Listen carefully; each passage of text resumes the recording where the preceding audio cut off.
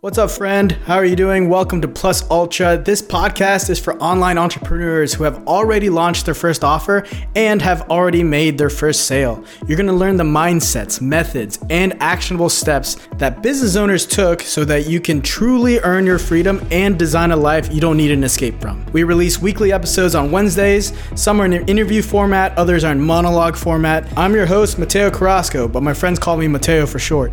No, but seriously. I was a management consultant straight out of college here in Washington, D.C., and then I worked remotely in 2020 from Denver, Colorado, and all of 2021 from Oahu, Hawaii. I lived in Kailua. From there, life got really interesting. My fiance and I, we decided to call it off. I started my own business, Veloxis, where I help business owners with their systems, their automations, integrations, and I help from prospecting to fulfillment. This podcast, Plus Ultra, is going to help you with the major roadblocks that will appear on your entrepreneurial journey. And more importantly, the people I will interview are other online business owners who have really amazing offers, life advice, and business stories. And with that, let's dive right into the episode. Welcome to Plus Ultra.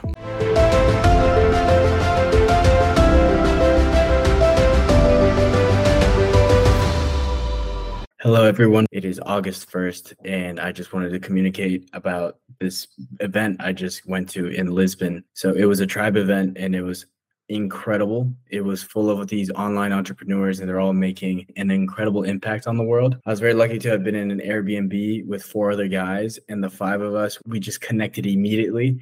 And I never really had that before. I have my friends and I love my friends to death, but I've never had friends in the online entrepreneurial space. I have friends from back home, which I love to death. These friendships are over 20 years old. And actually, one of my best friends is literally the kid I approached to first when I first moved to the United States.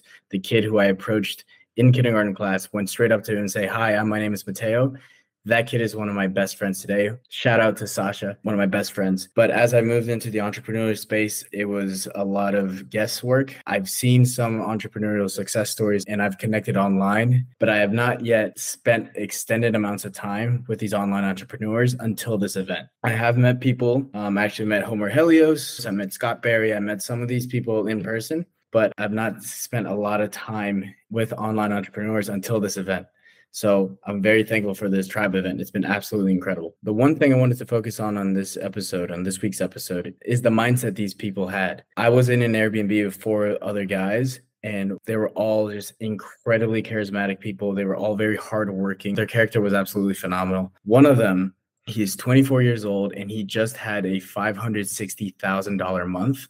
And he is so inspiring. He's such an incredible person. Right. So we were sharing this Airbnb for 4 nights and 5 days, and I was picking their brains and everything because I'm just over a year doing this online business, but there's so much to learn. I'm not ashamed to say it. I was the oldest guy there. I'm 27. One of the other kids was 26 and he was making around $100K a month, I believe. Then the other 2 were around 22 years old and they were crushing it as well. So in this tribe event, we rode Jeeps, we had a bunch of dinners. We had some incredible speakers at the event talking to us about market projections. But I wanted to focus more about what would happen after the event when we would come home to the Airbnb and the discussions we would have. It was absolutely phenomenal. One of the things I never thought I would see, I wasn't expecting this at all, is that after our 3rd night together, after spending time together, observing ourselves in these events and how we react to obstacles and just life, the guy who just had a $560,000 month, he sat down and he initiated this conversation. It was so powerful. He sat down, he said, "Hey guys, I respect you guys so much. I've spent a lot of time with y'all. I've seen how you work. I respect your opinion a lot.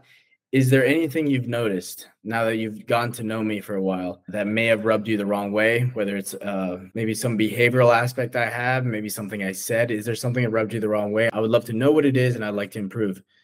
Just hearing that blew my mind.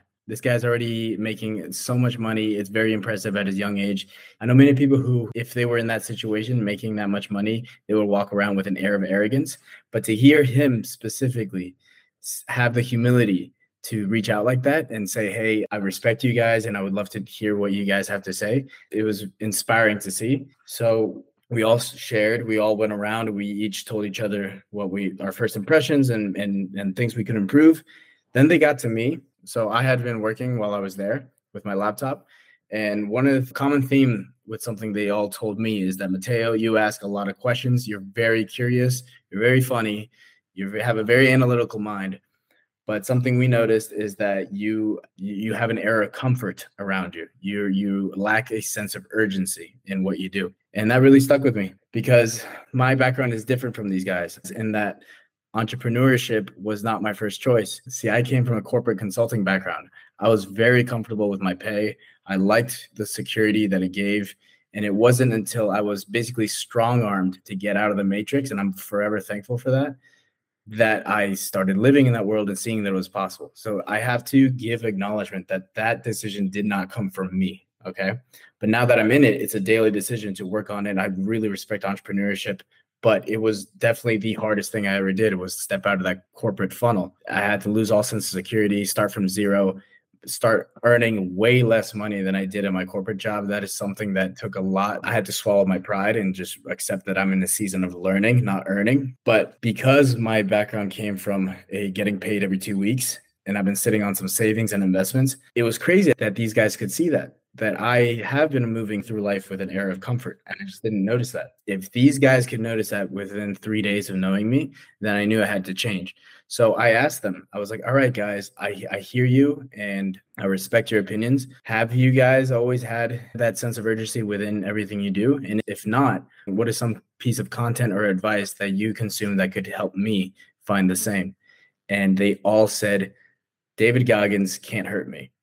Specifically the audiobook, because in the audiobook, they read the audiobook, but they also have David Goggins himself kind of give like a podcast type feedback to what you just read. So I immediately got an Audible account and I bought Can't Hurt Me by David Goggins.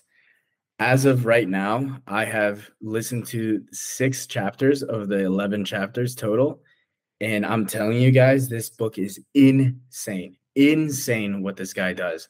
And you know what? It also speaks to something about the Airbnb house.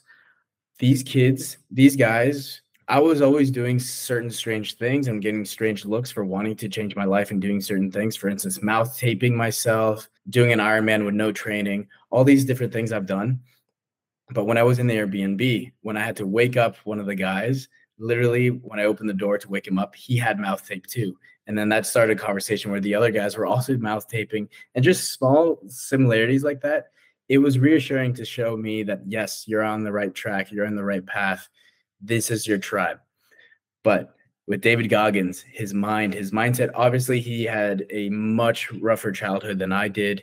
His obstacles were insane, but there was a similarity between his mindset, the guys in the Airbnb house, and mine. And that is the ability of building a callous mind. I've worked really hard on building a callous mind. I love to challenge myself. And watching these Airbnb guys do the same has been amazing. But also listening to David Goggins' thought process of how to do that has been phenomenal. And so if you guys have been following me for a while, you know I love physically reading books because I physically love highlighting the books, and I am a visual learner, so I retain it better in my mind. But I've been taking notes on the side, and I will be uploading those notes to the Plus Ultra Library, the Literary Society. So this is going to be the first ever audiobook uploaded to the Literary Society for you all to consume absolutely for free. And I wanted to communicate a little bit more of that experience with the Airbnb and the tribe event. It was phenomenal. And if I'm speaking to you and you're also feeling a bit comfortable with where you're at, I highly suggest you check out David Goggins' Can't Hurt Me book. And each chapter has its own challenge. That was really helpful too. Each chapter has actionable steps that you should take to really elevate your life. So let me just read through.